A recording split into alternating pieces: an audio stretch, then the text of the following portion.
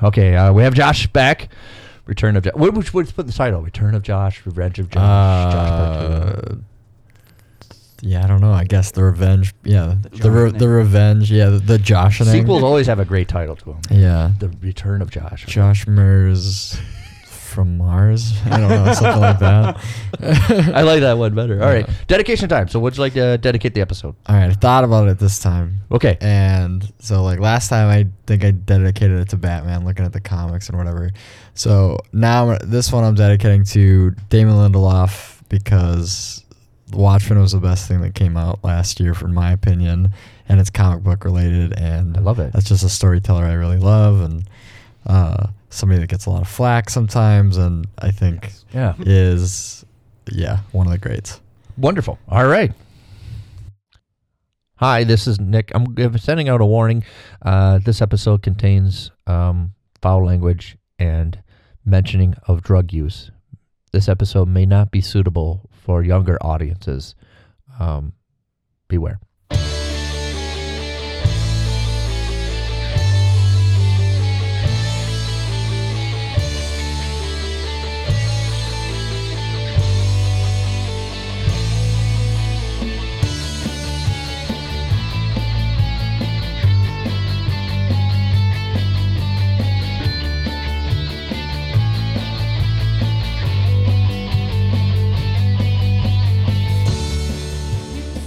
Okay, we're back with Josh. With me always is Kyle from GoatFilmReviews.com and Kyle and Nick on Film on YouTube. I'm here again. Yeah, so if you don't know already, Kyle and I also do a YouTube channel where we take movies. So I think we're extending an invitation. Josh has to eventually have to come on to talk movies. We got a third chair.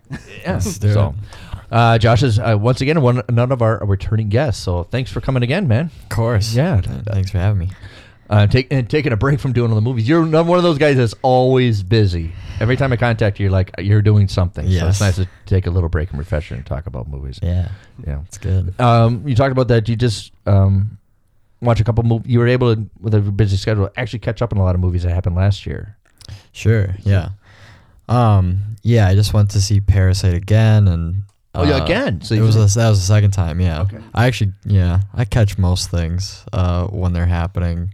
There's a couple I missed. So like when the Best Pictures, like the night of the Oscars, like the one Best Picture nominee I hadn't seen was Jojo Rabbit. So I like found it and watched it that day. Yeah. And then have you seen Marriage Story? Yeah.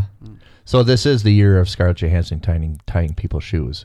Yeah, I know. That's what I thought. Yeah, I thought about that. That was great. She said everything. Not very lucky for anybody tying involved people's either, shoes. Too. Yeah. You just got to try and avoid her if she comes at your shoes. Just like what are the odds? Like, is that something she added? She's like, I really like to tie people's shoes, so here we go.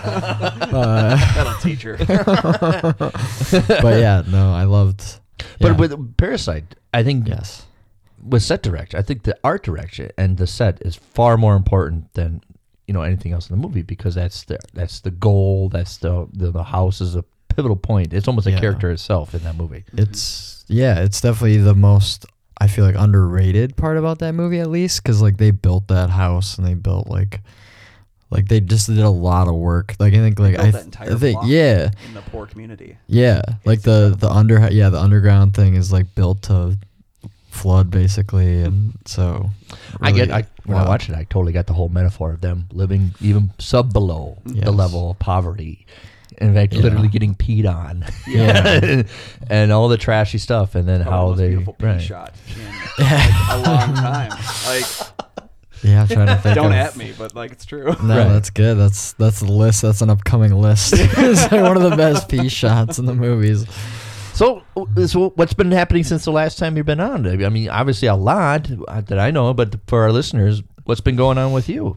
Yeah, the movie we're going to talk about today is the movie that I talked about last time, something I just shot, but now it's done. Which is called Teacher's Lounge, and that's the movie that we finished in the last year and put out and played some festivals, and now is online.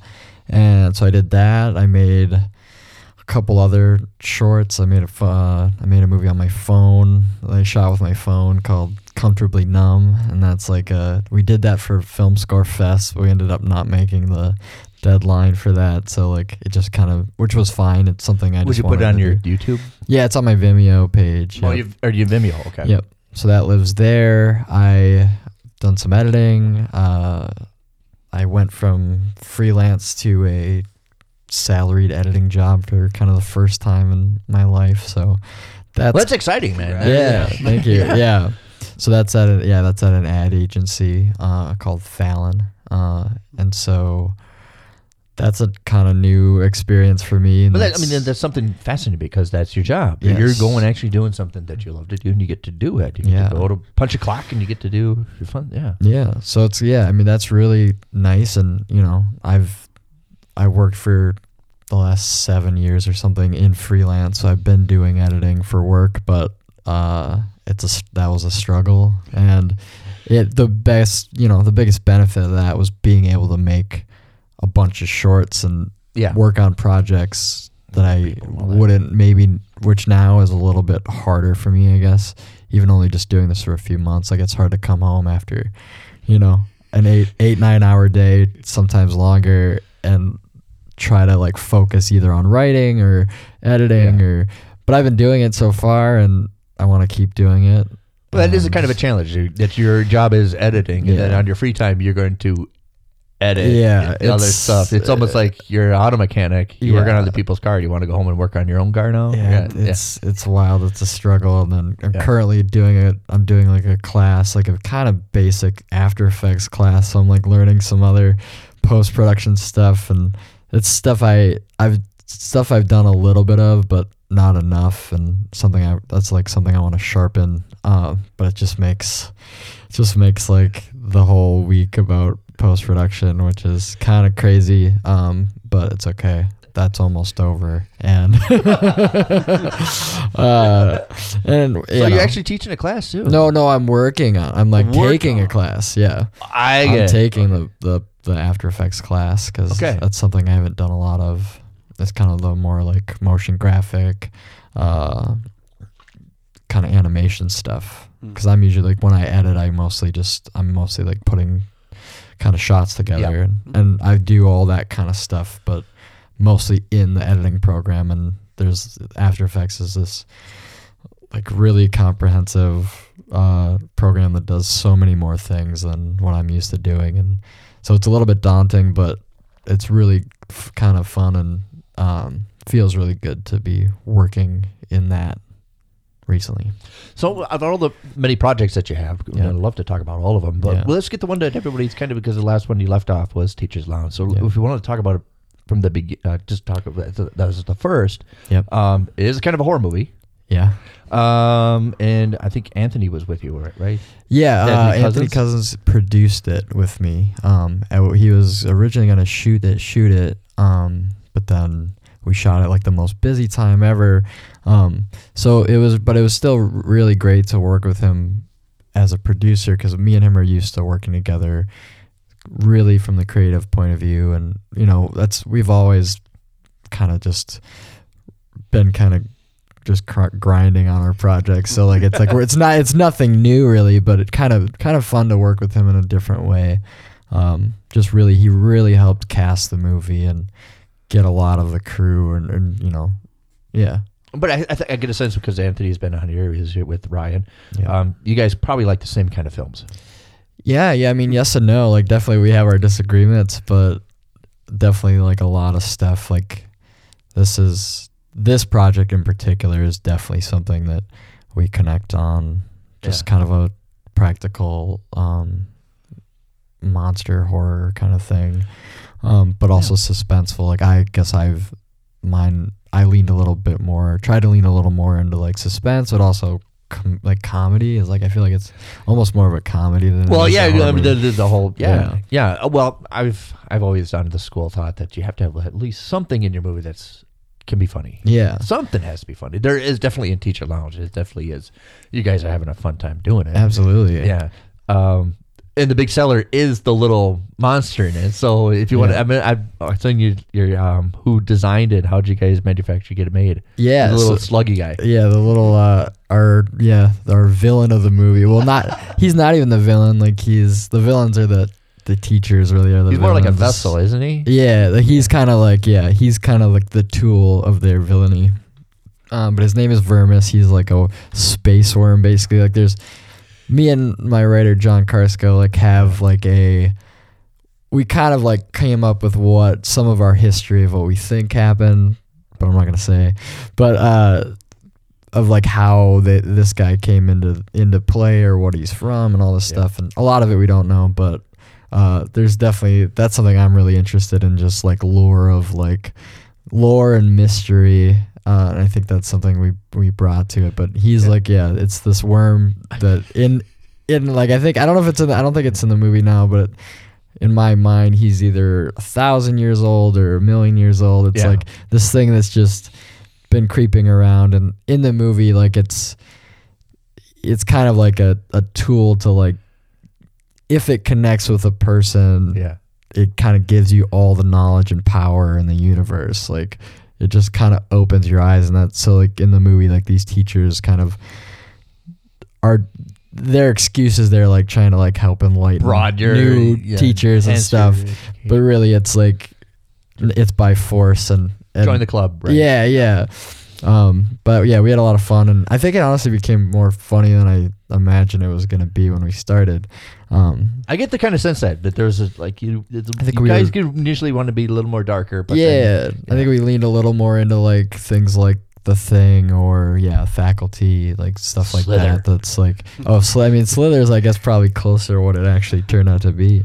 But I am really proud of it, and I think it's better than I thought it was going to be. So. It's definitely like an homage to all those films that we've seen it before, like everybody, the little worm that goes into somebody's head. And they had it in Star Trek, for gosh sakes. Wrath of Kron. I mean, they have it. I don't think they have it in the Matrix, the bug, right? Something goes in you, and so definitely. I love that play because, like John Carpenter said, it's like the monsters that come out of you, the monsters that eat you, or one or the other. You're right. So it's been interesting, and it's cool. I think the movie plays better like with an audience. Like we've done some screenings of it, and I'm not totally sure, I guess, how it turns out watching it like on a computer screen or whatever. I want to think it's good, but definitely like getting to watch it with crowds is interesting to see. Like people are really creeped out by the worm, and most of the comedy beats play really well, especially with people that I don't know. I think that's definitely the goal. Like I kind of started doing comedy stuff, so like that's almost more rewarding, I guess, than being scary. But it's hard because like being scary is like good. Like you want that's right. It's funny. That's the dream. Yeah. So the two walk hand in hand, so similar. Yeah, that's why it's so easy that when you do something dark and scary to veer into that comedy bit. And I have to imagine like being on a set, the mood you bring to it. If you're having fun with the horror, you will have a more fun horror film. Whereas if you go into it and you take it really serious and you take it really brooding, you're going to have something that might be a little bit more depressing. More, where it kind of like loses that. So I really do think the on-set vibe can attribute to that. What was your kind of on-set vibe? Yeah, I think that's true. I think we had a blast to the point where like, I mean, it was a blast. Like it was also, I mean, I guess it's perfect for the movie because it was definitely a horror of like, we shot like very particularly, like I had every shot is storyboarded, and it's not like there's no coverage in the movie. Like it's like when we're shooting like completely out of order and completely madness, we're lighting and relighting the scenes for shots for different scenes, like back to back, because we're like dealing with everyone's schedules, and it's like complete chaos. And that part of it was really stressful, but at the same time, like I felt it's like we all felt so alive, and we're having a really fun time. The crew was incredible, and I just became more closer with some of my friends or acquaintances, not even acquaintances, but like people I had worked with, like became my best friends. Like the assistant director on the movie, like it's like he wasn't even like, this is my friend Jacob Leroy, and he's supposed to be. He's like he wasn't. I don't think he was even supposed to be the AD until like the first day. And it was just like, all right, dude, you're doing this. And like, we got super close, and like, he's one of my best friends now. And it was almost, once we were done shooting the movie, like I was like almost like a deep depression that part of me hasn't gotten out of since. There is that sense of like after you've been doing this for so intensely with a group, then all of a sudden you just go away and you're just that's it. It's a little bit depressing a little bit. Yeah, and I was just speaking of Anthony, like I just was hanging out with him last night, and he had just come off a movie set, and so we were just talking about like how depressing it is to like come back to reality after you just get really close, and like I don't know, it's goofy, and I don't know, it's like you create your own world, like you're like literally like alive creating your own world. Oh, was this because it's the anniversary of the '80 Winter Olympic hockey team and their Miracle on Ice, and they talked about how they were together for over 4 months intensely. They lived together. They did all of this, and then once they won the gold medal, each of them took an individual plane and just went home after the game. It's like,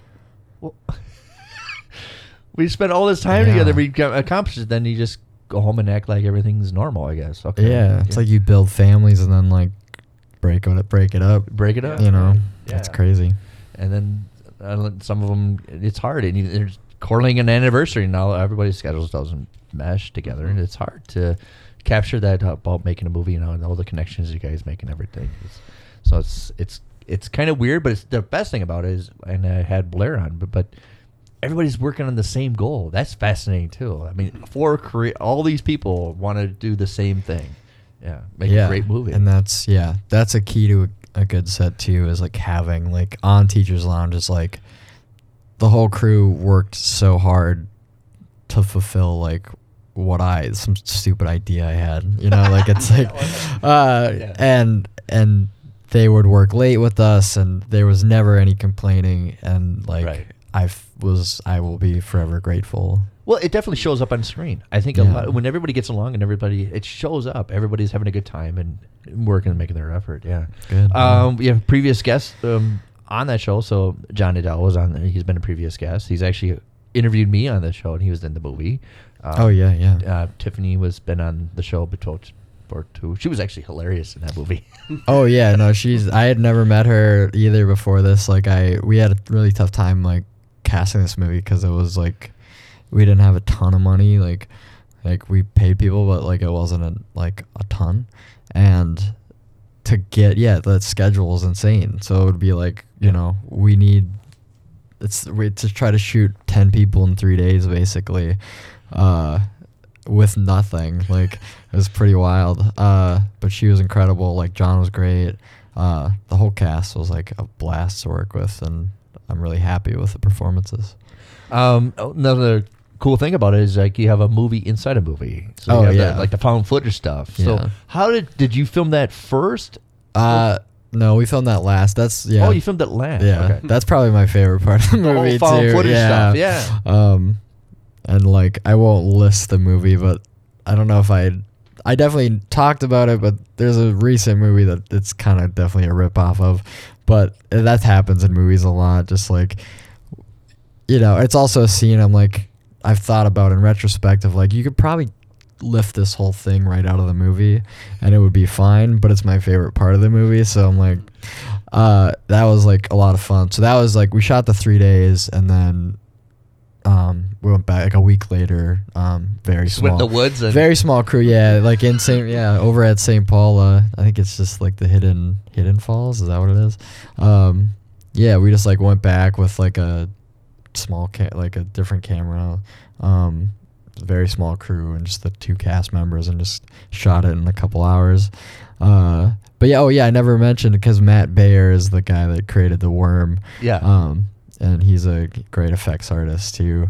But he came on and again did it for not a ton of money, and like, cause you have to build you have to build like 7 different versions of that worm, like for the different shots. Like, so I don't know. We were very particular about it, but shooting the video was like really fun, and we were just like, it was nice. Like after like the stress of shooting, working on people's schedules, like take a breather and come back and just really goof around and do a 90s thing, and it was really fun, and it was cool. Do you see some way of expanding that universe of Teachers Lounge, even though it's like a short film? Do you see like continuing on, or? I don't know. We've thought about it.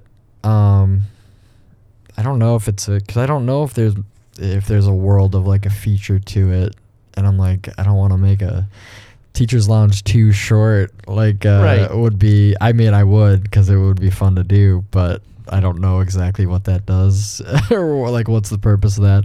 But we have I mean, we've joked around of like, it's just like the end of the movie is whatever, something happens with the worm, but we talked about just like instantly throwing away like the power of the ending and just like completely just like kill it. Like it's like the teachers or whatever, it's just like they just kill like the other teacher, like whatever. Just instantly like have them just go back into doing it again. 'Cause like I don't know. But yeah, it'd be interesting. I'm not sure yet. It's always an idea. Keeping options open. Oh yeah. I mean, I want to make sequels to like all sorts of goofy things I've made. Like keep the worms. Like we've got the worms. Yeah, really? yeah, yeah. I think we've got the molds of it too. So like, I don't know. It would be. We might have to do some more work on it if we did a second one. We have to beef it up. We'd have to. For spring cleaning, you'll go by and you'll be like, maybe this is the year I take the worm back. Yeah. We'd have to like up the scale, so we'd have to go like Alien to Aliens, right, and get the queen worm. Yeah, it's always a sequel's always about escalation. Yeah, yep. Yeah. So I would like to. There's another movie that you produced. Was it like Passions? Oh, it's called Patterns of the Heart. Patterns of the Heart. I'm so sorry. Okay, Patterns of the Heart. Then you produced this one. Yeah, that's another thing I had never really done before. Is produce something solely for someone else and something that I wasn't editing. And how did you get involved with just producing it? So this is a project that my friend Connor Main did. It's a friend of mine from high school. Okay. Actually just growing up, he's like 4 or 5 years younger than me. His brother was my best friend in kindergarten, and so we stayed. All right. Yeah, we stayed close for a very long time. So you guys met before the movie. Yeah. We've known each other, I guess, 20 some years at this point. Maybe 20 years. Yeah. But we were kind of getting back in touch actually in the last maybe year and a half, 2 years. 'Cause we both moved out of our hometown and went off and did our own things. Like I got deep into the movie stuff, and he does a lot of sketch stuff, and we started just meeting kind of on a bi-weekly basis and going over, just trying to come up with either goofy sketch ideas for us to do together, or just pitch each of the things we were working on. Like I would tell him about Teachers Lounge or all these other things, and but I kind of said to him, I'm like, because all the stuff he had directed and written and directed are very comedy sketch based, and we used to watch movies kind of all the movies. Like we would watch stuff like Kramer vs. Kramer 2001 together, or like for the first time, all these things as kids. Yeah, I mean, he was younger than me, so he's probably like 15. I'm like 18, 19. Okay. Yeah. And I would just be like, I think he watched that one with me, but we would just like go to the video store every week and just rent every Saturday and just rent a bunch of stuff. And I was like, I think you want to make something more dramatic, and I want to help. If you do, like, I'm just like, just write something. Yeah. And I'm like 7-8 pages, and I'll produce it for you, and I'll get you a crew, and like we'll like do a production, because me having been on that side of it is like it's sometimes it's really hard to get a movie off the ground. Because you're working. And I have like a lot of experience, I guess, doing that, and mostly producing myself. And I was like, I just want to like try to help let you be creative. And so what's Patterns Are all about?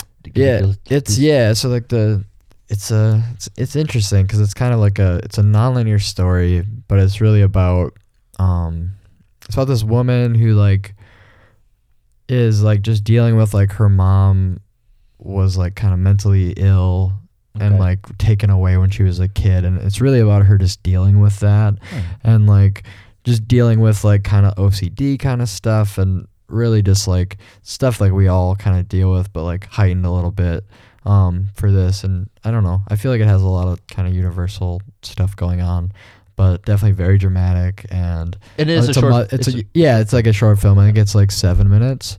It's a mother-daughter, just dealing with that relationship of just, dealing with your parents, but also, dealing with just a lot of stuff.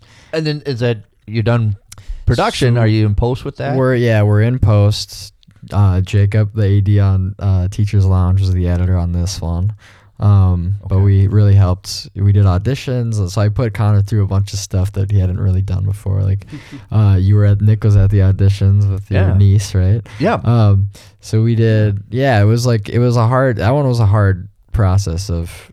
The casting was hard on that one because it was like we have to cast a mother, a daughter, and so like it just kind of goes through time. So it's just like there's like a 13-year-old version of the daughter, and then there's like a 20-some-year-old version of the daughter and the mom. I see. And so they all kind of like have a familiar feeling, yeah.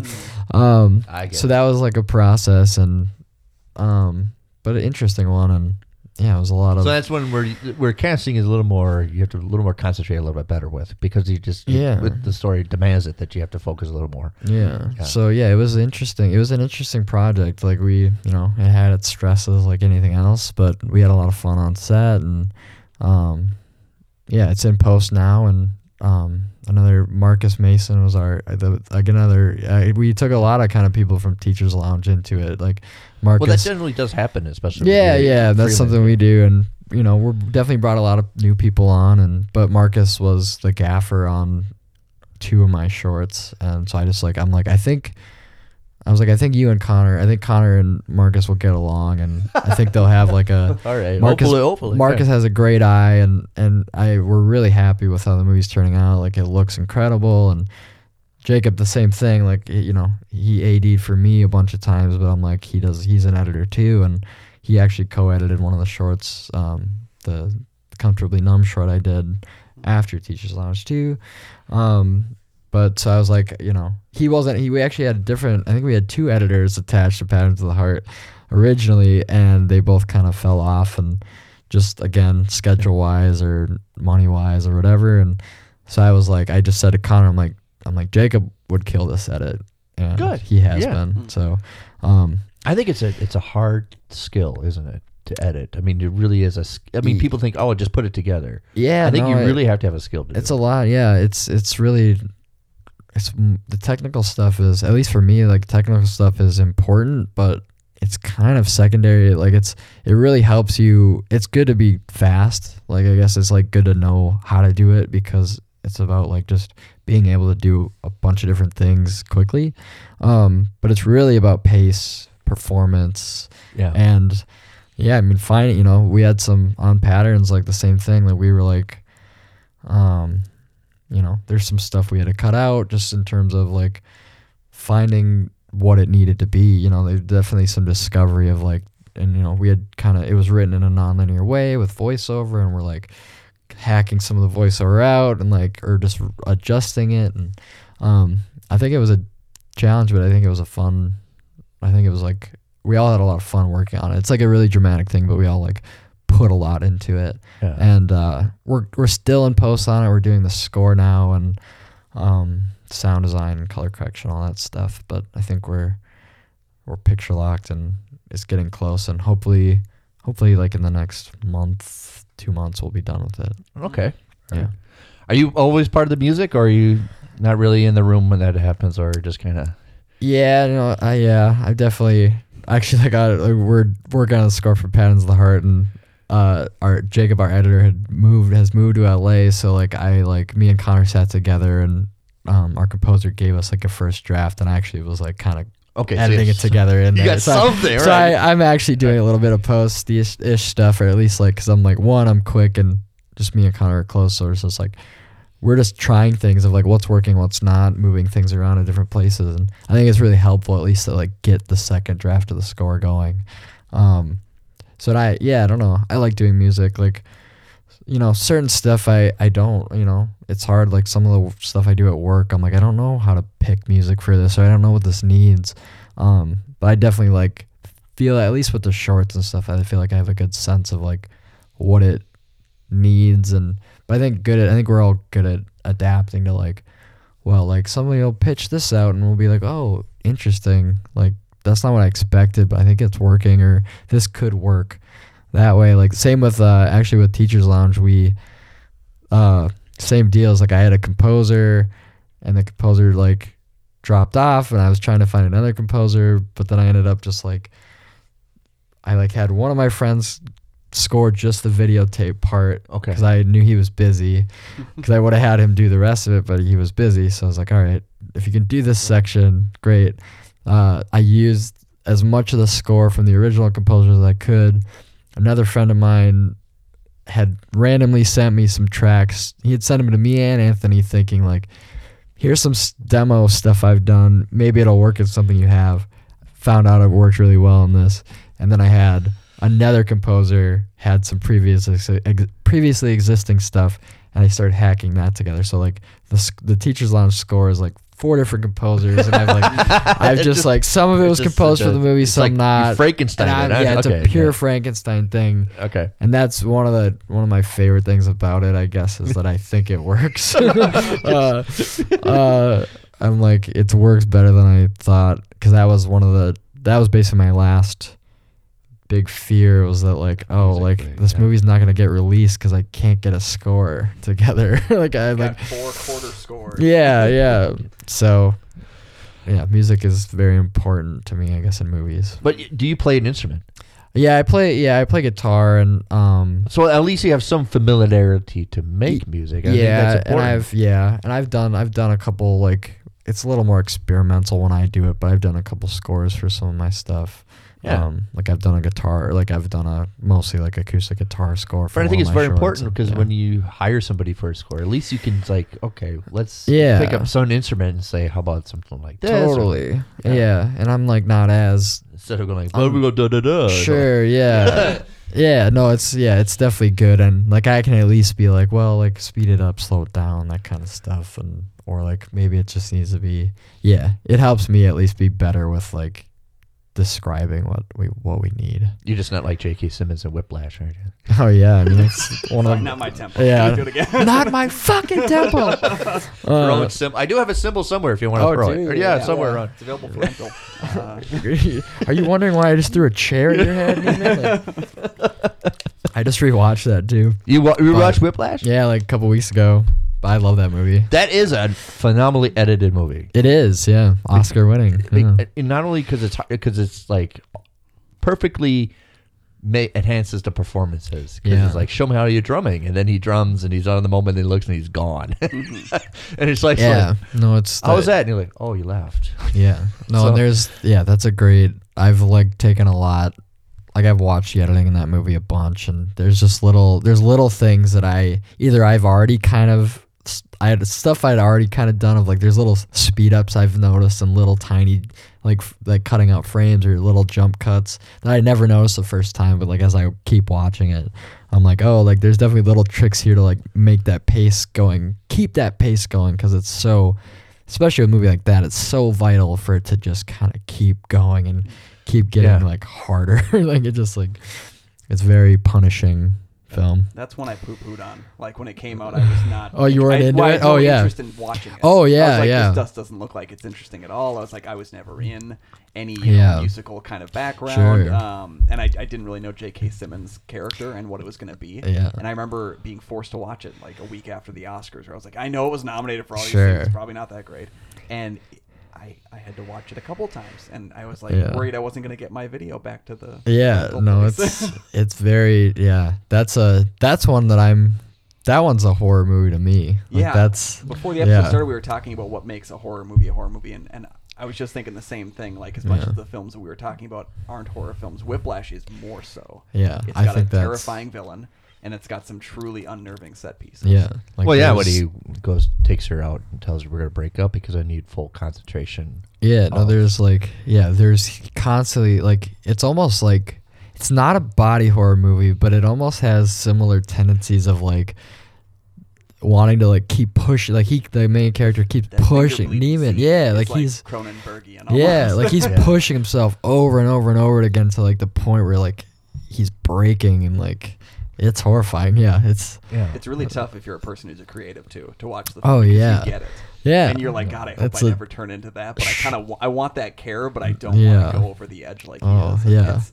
And that's a haunting one. Yeah, and that's why I like Phantom Thread, because as a creative person, you kind of get sucked into your own world to the point where you become the villain of your own story. Absolutely, and then you make up things in your own mind, because there's a great shot in Phantom Thread where he's figuring out designs and he sees that his girlfriend just casually goes down the steps and he leaves, but he looks at her and he's trying to interpret, is she mad at me? Did I miss something? And all it is just a shot of him watching her leave, and it's like, yeah. Did I miss something? Did I do something? Is she scheming with me? And he, of course, it's Danny Day-Lewis. He can project that with a few instances. But that's why I love Phantom Thread. It's I've done that before. Of people, I'm sitting down in my studio working my book, and my wife coming down. I'm leaving the store. I don't care. Yeah. I'm working on it. It's like, I've done that before. I think everybody creative has had that outburst of You've like, interrupted my interruption. I can't remember. Now that interruption stays here. Right. Yeah.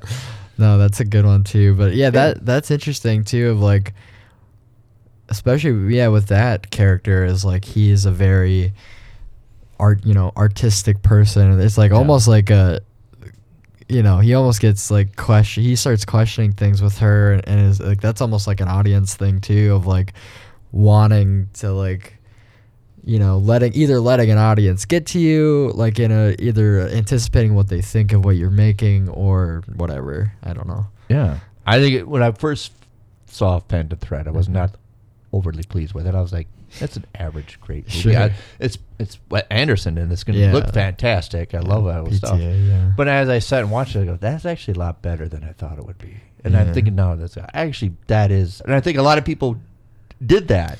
Yeah. You went to see it and it's like, that's okay. But actually, you sit and think about it and let it cook in your brain for a little bit. Then you're like, actually, it's a lot better than that. Yeah, like for that subject matter, I'm very engaged by it. Like I think I've seen it twice. But that's I love his stuff. But I like that whole speech of, what is chic? I don't get it. Which totally fits his character. It's art. To me, there's no scale of, it's art is not, don't put a fancy word on it. It's just good. No. Yeah. Absolutely. So, what are some other movies that you liked from recently that you?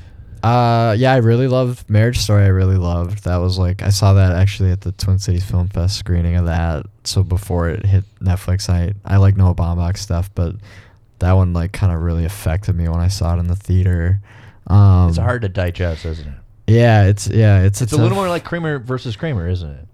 Yeah, I mean definitely like doing a story about divorce or like centered around divorce. It's definitely like they don't do a ton of those. Like he did another, like Squid and the Whale is another one that's good, but that's kind of like that's already like post divorce. This is like right in the throes of it.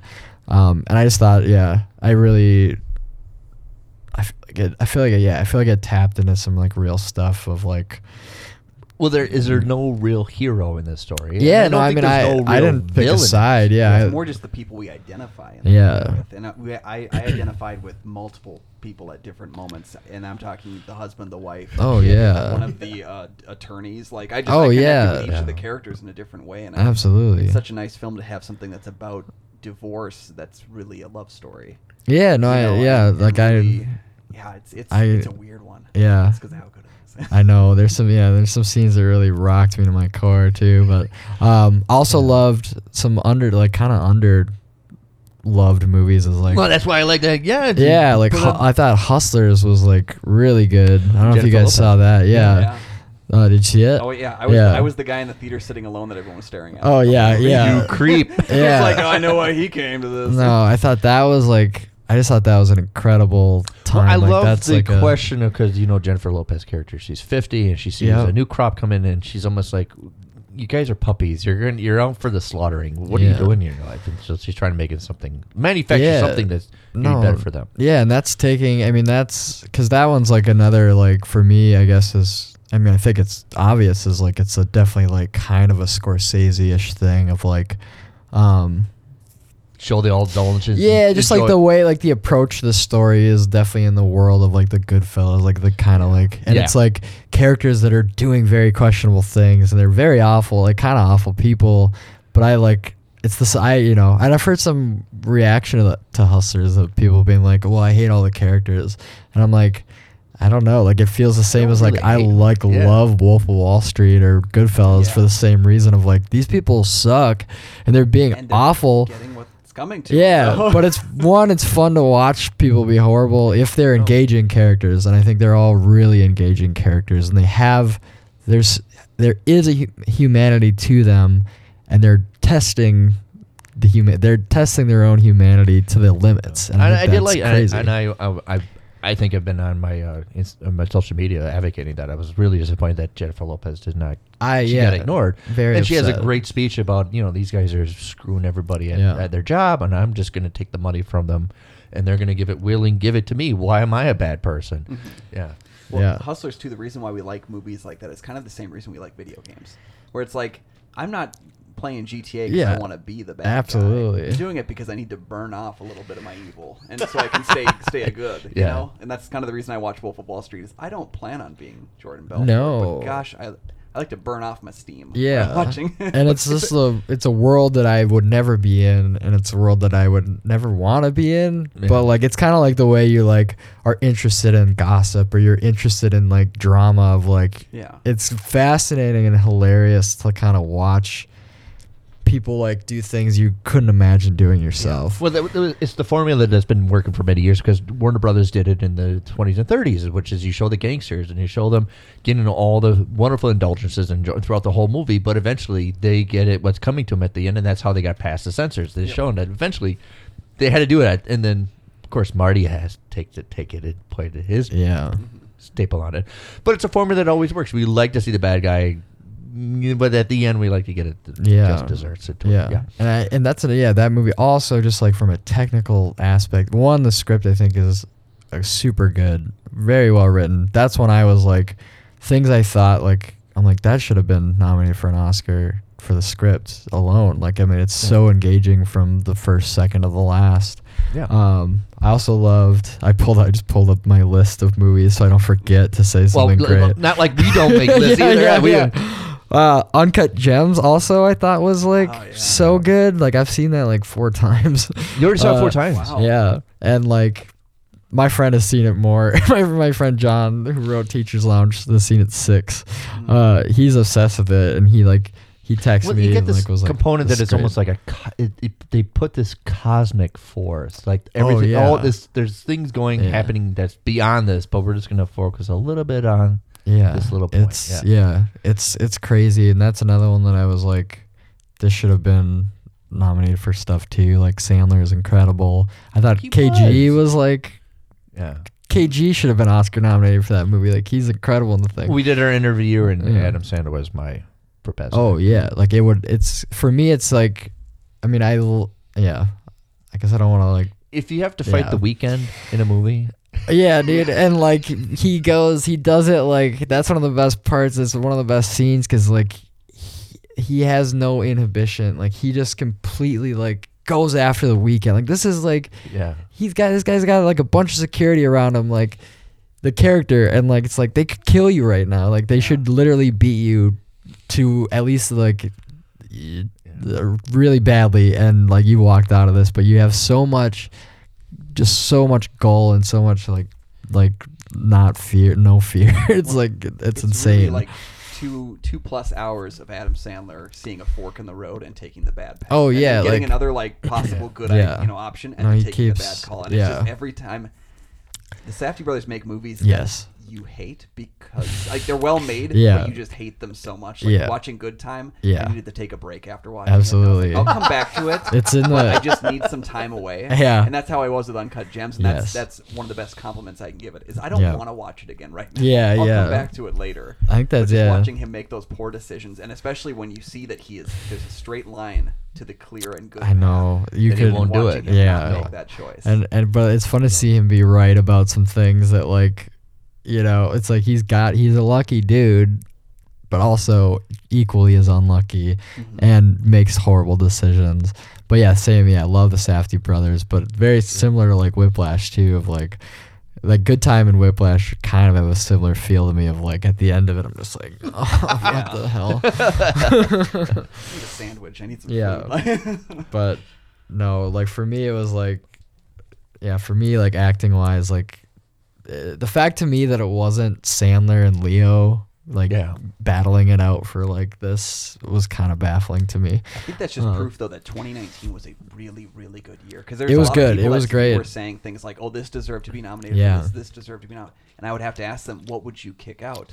And sure, there are things I would kick out, but I also can't fight that they're in there. Sure, I think 2019 was very strong. I thought it was good. So that 24, the company made Uncut Gems. Yeah, of course, Lighthouse. They got their one Oscar nom for Lighthouse. Yeah, cinematography. And we've noticed a trend actually that they do have some off years with their marketing for the Oscars. Yeah. Things like Hereditary missing it. Of course they have Moonlight, which won a lot of so awards, they got but that. They've really had some struggling years, and I think watching like something like we watched The Lighthouse. I've seen it like 3 or 4 times now, and every time I do, I'm just like, how did Willem?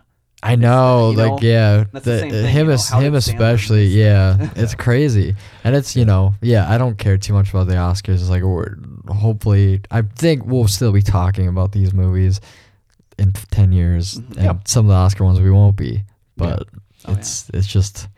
It's a pageant. I don't, it's fine. I think you talked about it. We're going to take a short break here, but I think one of the most horrific things is loss of time, and that's put in the movie Annihilation when they lose time. Yeah. They don't know how long we've been here, a week, a day, an hour.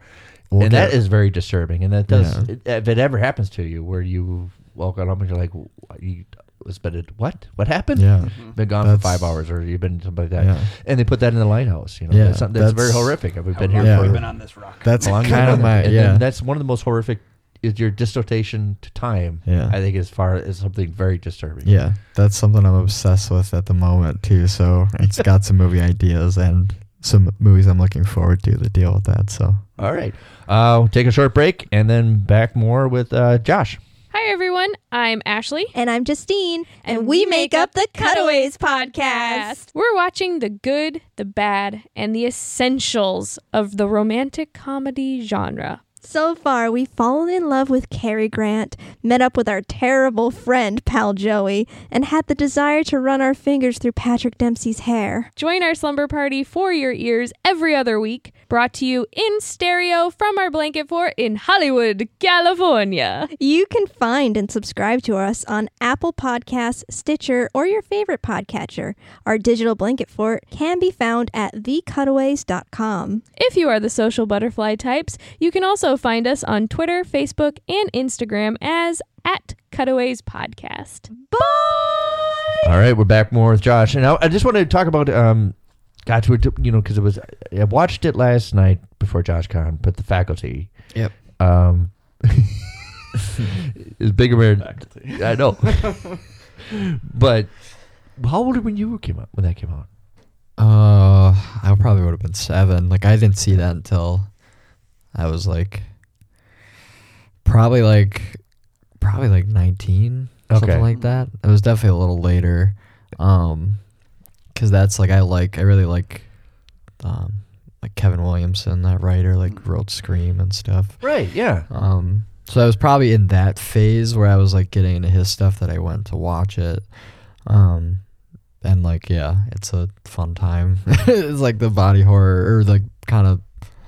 There's kind of body swap-ish kind of elements to it too, right? Yeah, that kind of stuff. Yeah, I like that stuff a lot. So, is there a certain horror movie that, and we've talked about it before, but what if you had to just spit it out or something like that? Was some horror movie that you like that kind of nobody really knows about, or? I love something like Night of the Creeps. Oh I love that's kind of funny. I mean, that's more of a funny thing. I think the Fred Dekker stuff is pretty good. That one I think is definitely underappreciated. Because I feel like everyone I've talked to that has seen it loves it. So what are we doing? It's a great movie with my wife and I, and she just discovered it a year or two ago and absolutely loves it. It's got a great Shout Factory director's cut release right now. Oh yeah. If you are interested at all in these types of movies, these 80s cult things, you need to check out that. Yeah, so it's a different cut then too? Yeah, they changed the ending a little bit and it makes a lot more sense. Okay, all right. It really breathes into the B horror 50s 60s kind of satire that it's playing with. Sweet, I'm gonna get that. Now this is if I'm doing my memory right, this is the Clive This is not the Clive Barker one. No. I'm getting my movie. Thinking of Nightbreed. I'm thinking of Nightbreed. Night okay. of the Creeps. Night of the Creeps. Tom Atkins, playing a cop. And that great the line. thrill me like The takes a good while. news is your date is here. The bad news is he's dead. yeah, I think it is. so good. Right, the dates and the slugs are in their head and everything. Yeah. Yeah, It's got like the it's- alien stuff and the yeah. zombie stuff, and like it Yeah. just breathes into all these different. It's got like That's- fun teen character, or they're college age, right? Yeah. But Yeah. they're just great. The Some prom great dates are- characters. yeah. Yeah. That's right. The Yeah. great line here. And I guess another one, because I almost like relate them a little bit, is like I think Christine is really underrated. I think so too. Like that's the Carpenter car movie. Yeah.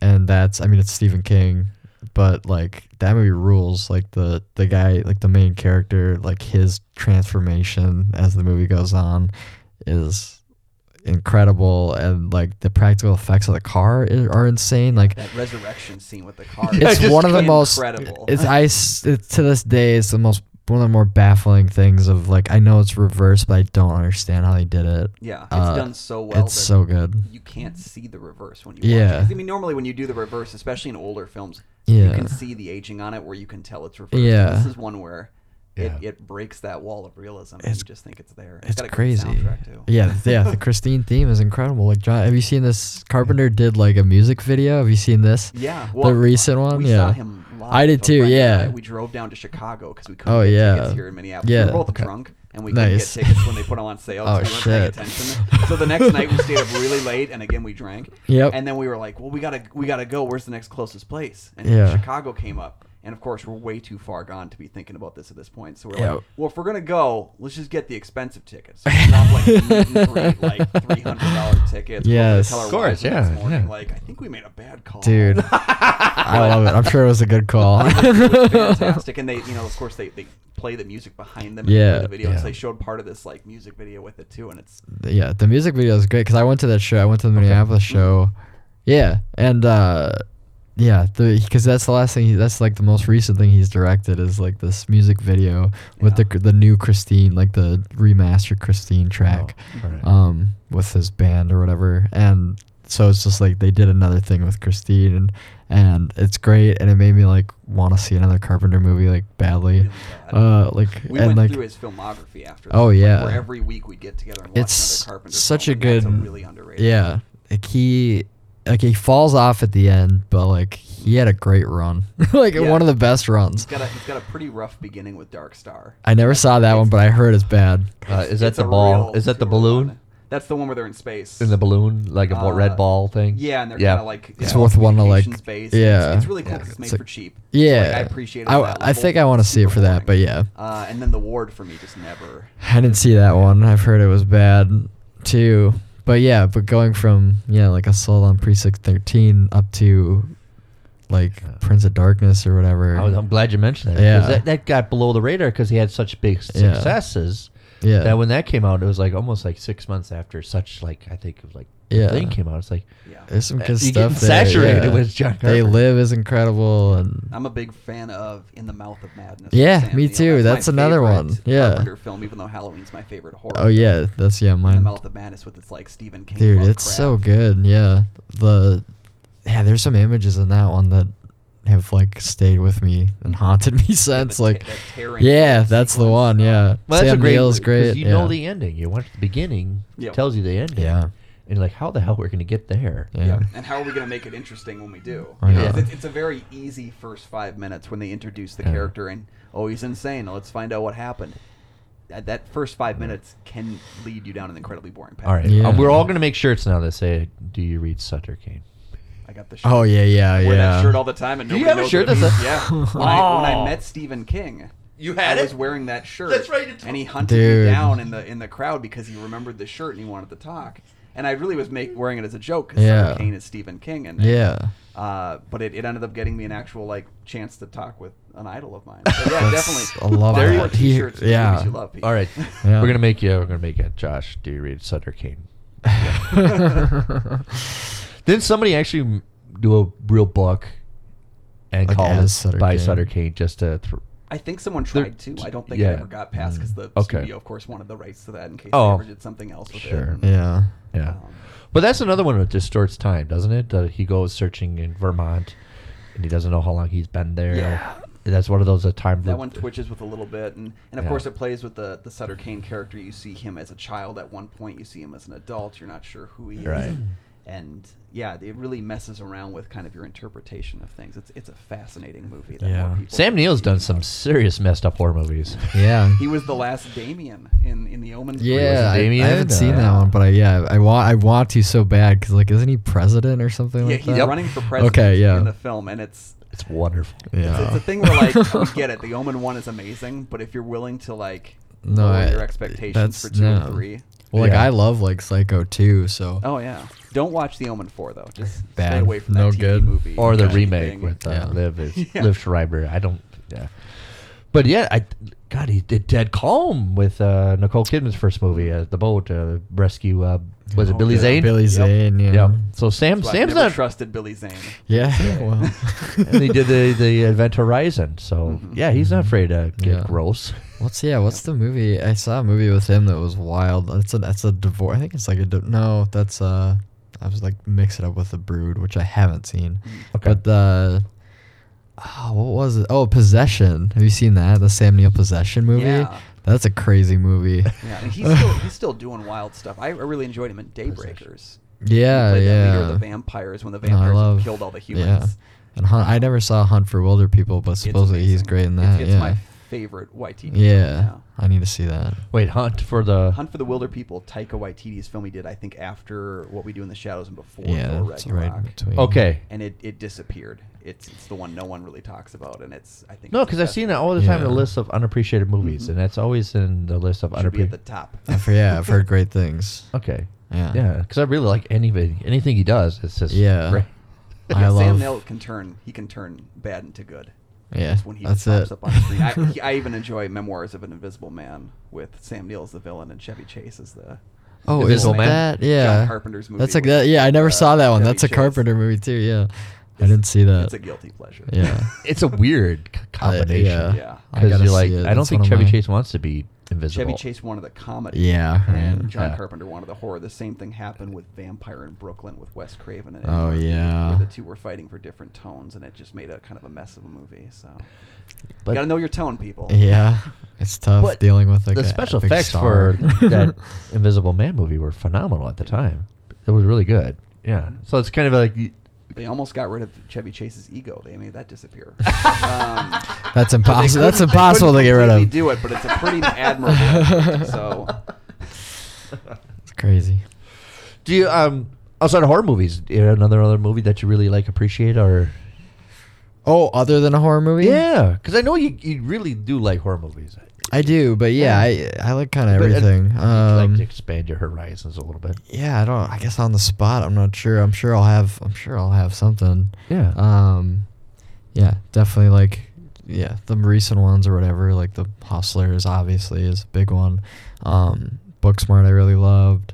Now I have not seen that one. Yeah, is it that's I like kind of those teen movie things, but there's something about it I really thought it felt fresh. Well, I think we're very fresh. I was underwhelmed by the film, but I think it just carried that it's amazing vibe. Yeah. When I did see it, I was like, it's good, but I just didn't fall. Yeah, I saw it definitely before I guess that hit. And I just thought that was it felt like it has it touches on some like diversity things without making them. It's not the point of the movie isn't that it's just part of the DNA. Is it good? It's very just much not just the girl Superbad that people keep saying. Yeah, no. And I think that I like the performances a lot. That was key. Billy Lord's in it and is really fun. I thought, yeah.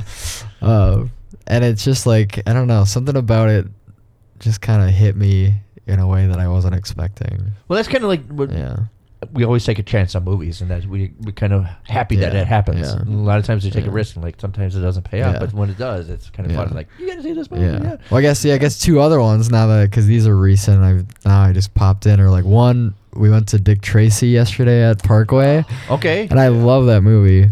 Have you seen it before? I seen it once before, like All right. when I was younger.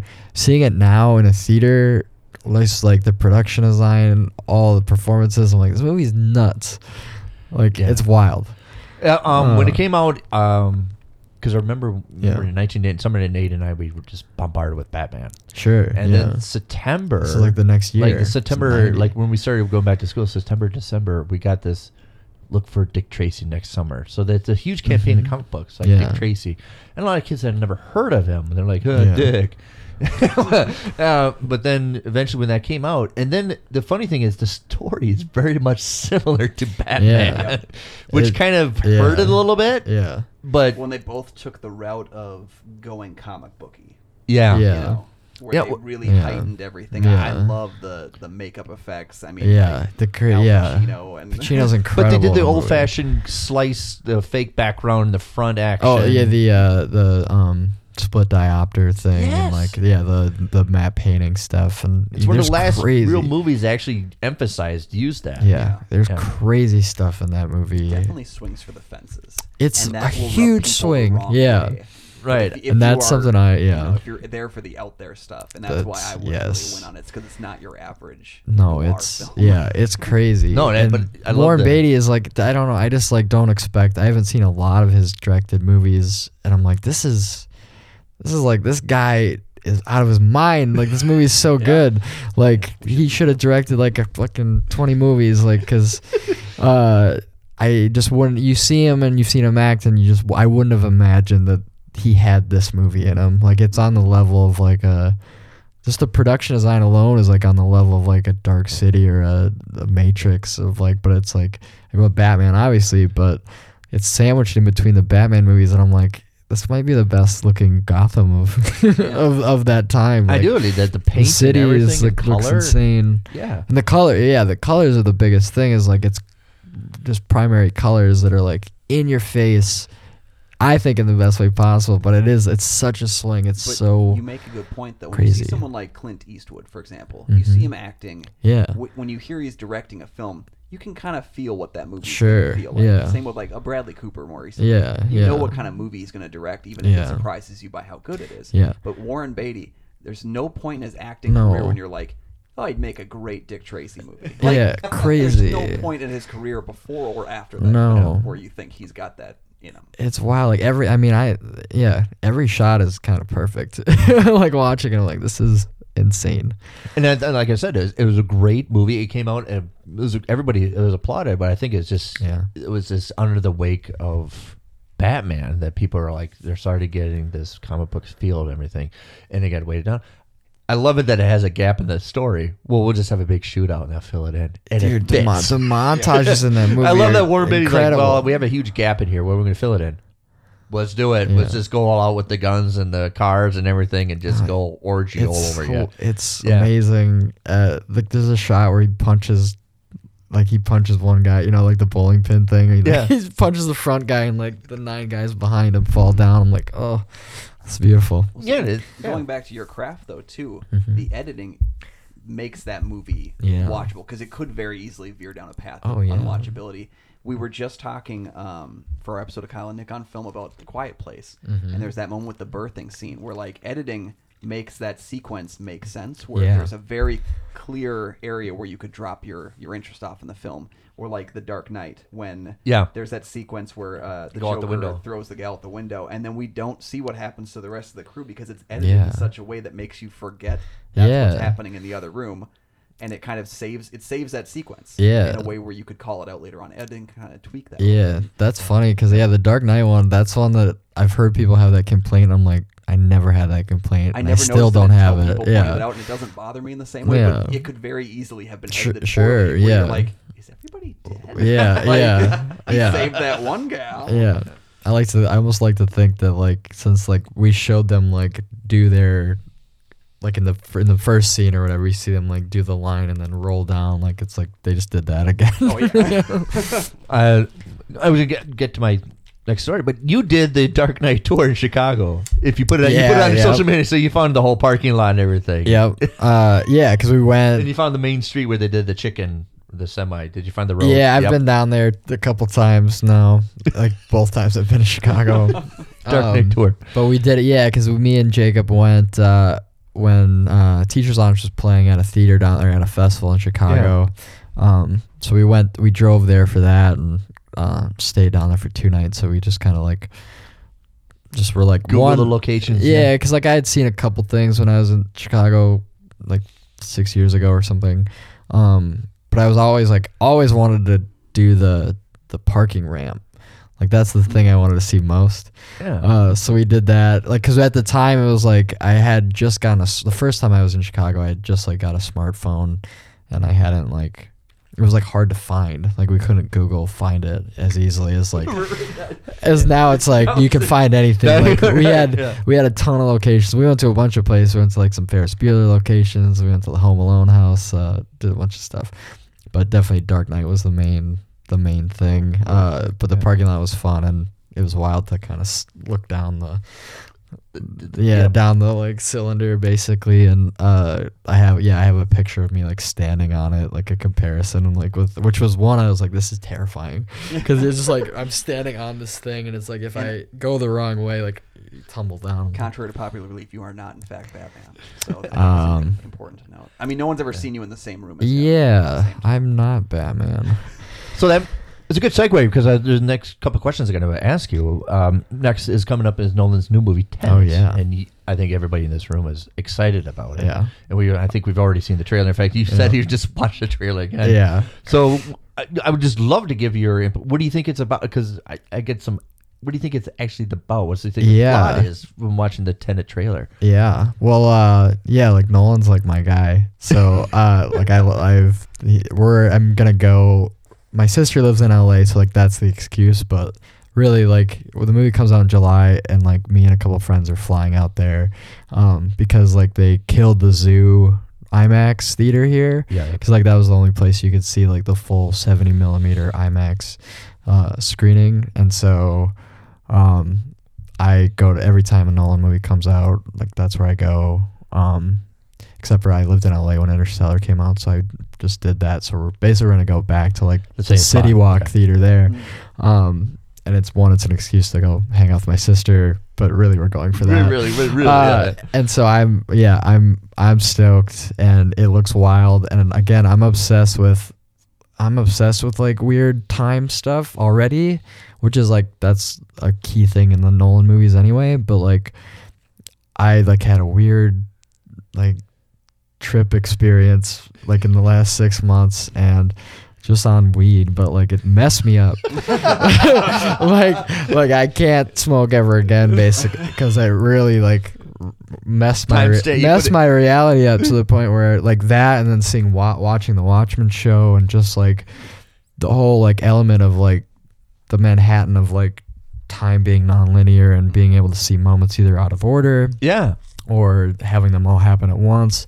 So I'm like, Tenet, I'm like, of course, like it's exactly what I need right now, I think, because I am fascinated about how it works. I'm not sure, but I love like, I don't know if the afterlife is like really part of it, or if that's just the name of the and like because they kind of make it seem like he's about that, like they made him think that he had died, but they really just like knocked him out, like him letting him choose death over ratting out a partner or something. Yeah, see, I kind of felt it was like that Men in Black thing where they like eliminate his credentials, and he's, he's so existing outside. I'm sure it's something like that, but if there is like an element of an afterlife, like I will lose my mind. Like if there is like that is part of it, because it's some kind of component to like you die and this is another trial that you have to do. There's whatever's happening. There's something weird happening of like that they're going back into moments or moments they haven't been in, but like in the whole reverse element. I'm very fascinated to see how much they reveal, I guess, in the movie of that world, if that's just like an element of it. I mean, I'm sure they will. I've been questioning for a while, is there some kind of Inception connection? That's the big question. Yeah. Connected to Inception. And I don't know what I want. I feel like I almost don't want it to be, but if it was like in the same world, but it's like this is like the time weird like there's a whole nother group of people that fuck with time the way like people fuck with dreams, and there's very minimal connections, but it's like in the same universe, like I'd be cool with that. Nolan makes films that are long enough where if you had a little like 10-minute excursion where they hopped into a Yeah. and did something, it's not that That would be the 2.5 hour long movie we're probably going to get. Yeah, that would be wild because it's like on one level, it's like nobody really gets to work on an original level like that, so I want to see him continue to do that. Yeah. But at the same time, it's original to his world. Yeah, like so it's not going to break. Yeah, that's true. Yeah. I mean, at the same time, I kind of would love to see him have like an Indiana Jones type of franchise. Like he has the Dark Knight, but like I would love to see him like create a franchise as well. From scratch, something Yeah. from Like his own, because we don't have a lot of, like I was just talking with some friends yesterday of like there's not a lot of like new Star Wars or new Raiders, like Well, when they come out, no one sees them. yeah. So that's like the big question is, yeah. can something new survive? So it'd be fascinating to have like one of the heavy hitters. Kind of has to be somebody that's gonna Start do something it. new. Yeah. Yeah, So something a little more newer in the franchise. So we'll see. So with Tenet, and I think Christopher Nolan already said that he's now working in 7mm from now on. All his movies are going to be in 70mm. Yeah. So yeah, IMAX seems to be his thing, and he wants to keep with it. And it's weird that when he made The Dark Knight, these clunky 50-pound cameras. Yeah. And now through evolution, now these things can fit into a cockpit of a plane and make 7mm. It's wonderful advances that you can now make a 70mm movie without these heavy gaudy equipments that you can. Yeah, it's crazy, and it looks amazing. Like the IMAX stuff. I wish he could make, because I know like they shoot stuff on either 35 or 65mm too for like dialogue scenes because the cameras are so fucking loud. But right, like, and IMAX, because it's so sensitive to everything. Yeah, but it would be great. Like I would love to watch the whole movie somehow in the 70mm IMAX because when those images are insane. Right. Yeah. It's funny, something Roger Deakins said, and I'm misquoting it in a way, but he said something along the lines of the greatest thing about getting old when you're a filmmaker is everything just gets a little bit lighter. Yeah, time, like they're working and on like it. Yeah, working yeah. On 1917, they show him like with cameras, and he was like 20 years ago couldn't do this. Yeah, it just wouldn't have worked. Yeah, that's pretty. So my crazy. next question is, and they're kind of like Tenet and Nolan and everything, but because Robert Pattinson is in Tenet, but he's also the new Batman. So what do you think about the new appearance of the Batman? I'm intrigued. It looks different. Like that teaser video that came out was like I think I was like drunk. Yeah, I was definitely drunk when I saw the video. So it kind of was the perfect way for me to first see it. Cause like I was like, yeah, this is interesting. Like I'm pretty much all in on Pattinson cause I think he's a great actor. And I love the choice. Like it's an odd choice. It's not a choice I would have made like right away. I would much rather see it than like let's do John Hamm as Batman or whatever. Like it's like that'd be cool, but like I want to see like Pattinson is weird. Like he's doing weird stuff. Like his run. I think he right brings now something of that table of somebody that like a little bit psychotic. Yeah, and I like that a lot. And I'm interested. I like Matt Reeves' stuff. Yeah. I think if they lean into like the noir element of it, I think that's kind of what it needs to do. Because otherwise, I don't quite know. Even seeing the suit, I'm like, this is like kind of this militaristic suit again. It's like, I'm intrigued of the element of like, is that his gun? Is it that Joe Chill's gun or whatever? Yeah. I think that's fucking wild and metal and weird, but I'm kind of interested in it. I think just seeing like my main takeaway from that video was the Michael Giacchino score. I think is going to be really cool. Yeah. I think that it's whatever. Somebody was just saying like, or I was just saying it was Brad Pitt on a podcast, and he was like, if the first thing someone comes up to you and says like, well, what do you think of the movie? And they're like, oh, the score was great. Like that's a bad sign.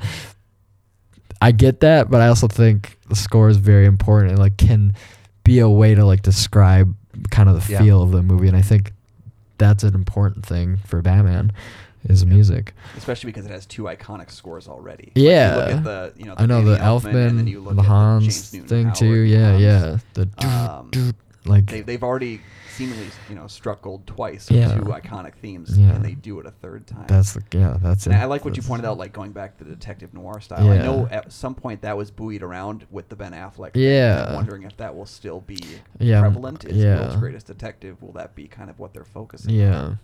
I know. Because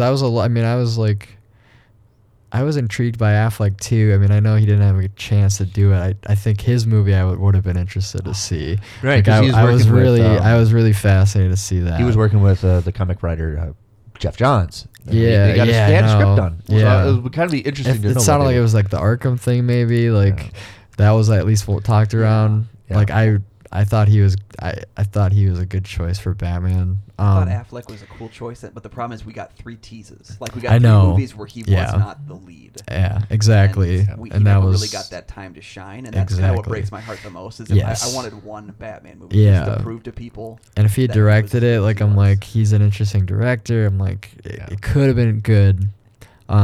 But I'm ready to see what Reeves has to say with it. And Yeah, I think you the know. rest of the cast so far is also incredible. Like Yeah. Zoe Kravitz as Catwoman, Catwoman is just- Paul Dano as Riddler. I'm ready for more Riddler. Yeah, It's Yeah. been a And I long think that time. we get Colin Farrell. as the Yeah, Colin Penguin, Farrell's gonna be which is Penguin. Like I'm not that's- sure if they're gonna do any makeup for him, or if Yeah. he's just gonna be kind of the more Gotham Yeah. TV show version where he's just kind of a Yeah, gangster. like I think that'd be fun. I feel like it'll probably lean more that way because his kind of. I'd love to see Farrell in like the giant penguin-y kind I of would, walking yeah, around it would be thing. great too, though. Yeah, But I think it works well. I think the story works well. Is it projected as a horror movie almost? I think I think you that'd be good, really too. Of Yeah. all, I mean, we've seen it everything. We've seen it campy. We've seen it, psychotic. We've seen it glossy with Nolan. Yeah. I think the next stage is you have to make it almost to a horror movie. Yeah. To Well, make that's it- one of my favorite yeah. parts of that Batman Begins is when the fear toxin gets in and then Batman turns into a literal bat. Yeah. Yeah. In the eyes of I love that scene. And so that was much. a real suit. Yeah, we Yeah. just learned that, didn't we? We just Yeah. learned that it was a real Yeah. suit. I couldn't believe it. I thought it was I a know. Just be ready. It was Yeah. a real suit. I know, But I I think the remember next hearing that, avenue yeah. is let's do it. Let's be really darker than grittier Mhm. than it's ever been before. No, I Let's think really. that's- The best way Yeah. for DC to stand out against Marvel and try to do Yeah. something different is to really play to their strengths. And Batman Yeah. is a scary character. And I think Yeah. if they play a little bit like the his- Daredevil on Netflix, Sure, yeah. really gritty, Like a little smaller scale action sometimes or something like Yeah. that. Yeah. Yeah, and I mean looking at his suit too, it does have that like I think Limber. I think it's gonna be I think that's like the first suit. Like it's like it seems very handmade kind of. Like it seems like he Right. definitely like the cowl stuff is that we've seen. We've only seen part of it. Do you think Like they're it gonna looks do kind of an Iron Man thing with him where he develops new suits as it goes on? And well, we'll see. Hopefully not completely that, but probably I think not there'll to be that extent. Yeah, I don't yeah. think he's flying through space. I with it, think but maybe 2 or 3 suits that would be an and interesting yeah. thing to kind of have his suit evolve with him. Yeah. And I think when you cast Andy Serkis as Alfred, and Oh, make yeah. this kind of more possibly militaristic. That'd be you know, interesting, yeah.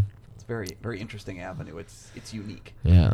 But it's somebody that's been in love with that character for 40 Yeah. years, and we've seen every different on the spectrum, different aspects of it. Yeah. I would love to see almost like a horror movie of almost No, I let's think that's- let's see if we can get an R out of this. Yeah, That's that- what I thought the Arkham thing would be. Yeah. It's a night Yeah. in Arkham. Yeah, that would be great. Yeah, because that's my fear is like when they do the Batman stuff is like, I want to see them do like take the swings. Like I want to see them do different Because stuff because that's- we've seen a lot. Like we've seen them go through a lot of the same Right. fields. It's like the Nolan stuff like really kind of tackled the whole serious element of it. Let's like, really show that Gotham City Yeah, is like we- Halloween. we had every- the We've cart- shown, yeah. shown realistic with Nolan, Yeah. and we've shown campy with Yes. and we haven't shown enough with Affleck to know what he was. Yeah. And But it's really just like getting into a- like let's just embrace the. Yeah. Let's the show grit- that the Gotham really, City like- is Halloween every flippin' night. Yeah, like I'm in on that. Like it'd be Yeah. cool. That's like Yeah. the book, The Long Halloween. It's like Yeah. Halloween every night, Yeah. and then some people really enjoy it, and some people are just terrified. No, as heck. it'd be great. Yeah, lead into the noir and just like the awful like the awfulness of Gotham would be sweet. I think people will embrace it. We've seen Yeah. enough different versions. I think people embrace it. Kind Yeah. of very nihilistic. Well, and especially after last year's Joker, we've seen a Gotham that's very Dirty. eating itself. Very Yeah, dirty, very yeah. hurtful and hateful, and I think if you introduce a Batman into a world that's similar, right, yeah, a take on Gotham that's really dark, and he's there to clean it up, I guess, but yeah, almost better, I guess, if he's not even trying to clean it up. I wonder what he does there. Yeah, that's the whole focus of that's. The psychology of Batman is he just doing it for fun, just giving out grievances, or is this really like maybe looking for a goal? I mean, it talks about the Dark Knight. I'm not a hero. Is it revenge, or there's definitely a revenge element, whether he wants to say it or not. No, yeah. I was talking yesterday with Anthony too about. We kind of hope like that maybe Joker and like maybe Marvel doing multiverse stuff, if that opens up, like I've been thinking about this for a while, but if like they ever did like a Keaton Batman Beyond, like I would lose my mind. I'd run through the wall right now to go see that movie. Like I just want to see there's a door, you can just take the door. Yeah, well I can't. I don't have time for that. I got to go right through this wall. I would love to see them do Batman Beyond. I think the success of Joker means that they can, because they do have multiple characters, and I think that would be the only way. Like, there's no way that they would do a franchise Batman Beyond, because I just don't. Yeah. I don't think Keaton wants to do that much, but I think giving us one taste would be kind of fun. Yeah. Like I would, that's what I would have been cool with. Yeah, I would love to see Keaton, because like that just felt like unresolved. Mm-hmm. Like I liked his. I kind of liked his Bruce and stuff. So Marie and Clooney at the end. Yeah. Well, Josh, man, thanks for coming back. The return of Josh. This is it. The revenge of Mars from Mars. Yeah. This is good. Next, coming up. Before you go, let everybody know what's coming up for you again. Yeah. So I'm working on a couple ideas. One that's, again, we're talking about Tenet and stuff, and timeline stuff is like I just kind of came up with what I think will be my next short. That'll be called, I think, The Watcher, but it'll be kind of a Rear Window-y thing, but like with time being totally fucked with. I like that. Maybe different. Yeah, like I won't spoil too much. I've added a couple things. One was the return. They Return, which we kind of forgot to talk about. Oh yes, They Return. You and I. I did the storyboards for it, but. This is Carlos's movie. Which I think they just did some pickups, so I'm gonna be jumping back into that. But we've got a rough cut. And Carlos and Robert were on a couple months back, so if anybody's listening, if they want to go stop and listen to Carlos and Robert, we're on there. Yeah, They Return coming soon. Yeah, I'll maybe be working on some Anthony's next projects and just working. There you go. Yeah. All right, Josh. It's not over till the guest says it's over. It's over. It's not over.